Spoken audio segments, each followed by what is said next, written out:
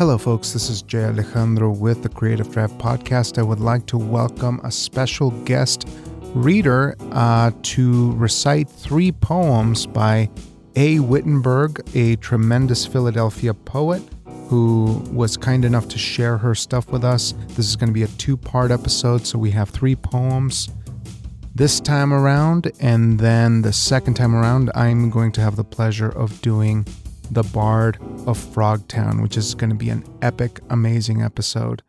And here we go. Watching Jordan's Fall. God, I hate November. All the hope I had hoped against hope for Jordan. Dad beat Jordan to straighten him out, to show Jordan to silence him.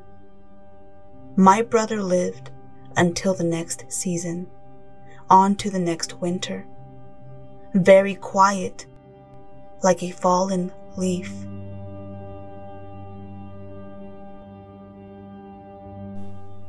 The conflict plus 6 months.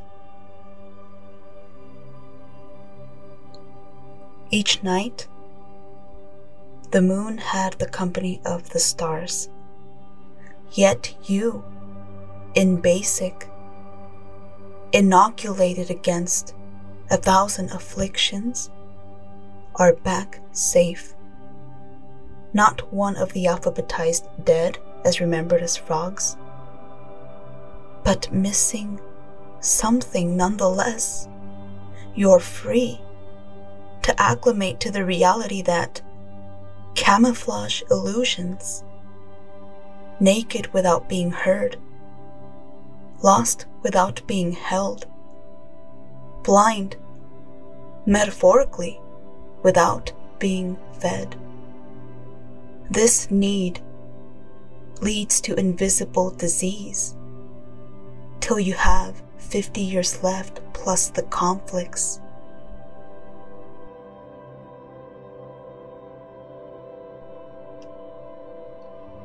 Kindling Muse. What kind of world is this? Where the privileged don't know they are privileged? Where poor kids enroll homes white wish list to charities, asking for flat screen TVs, while Ivy Leaguers volunteer in AIDS-ridden parts of Africa because it looks good on their resumes. And beauty goes unrecognized. And peacekeepers carry M16s.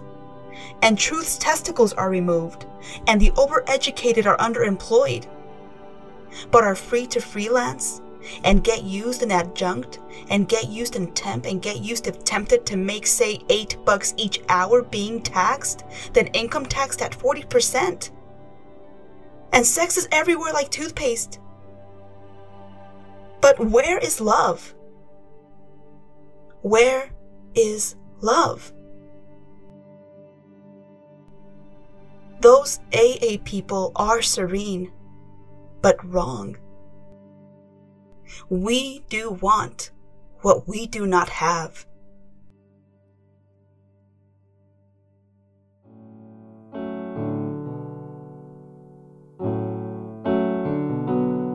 A. Whittenberg is a Philadelphia native who has a global perspective.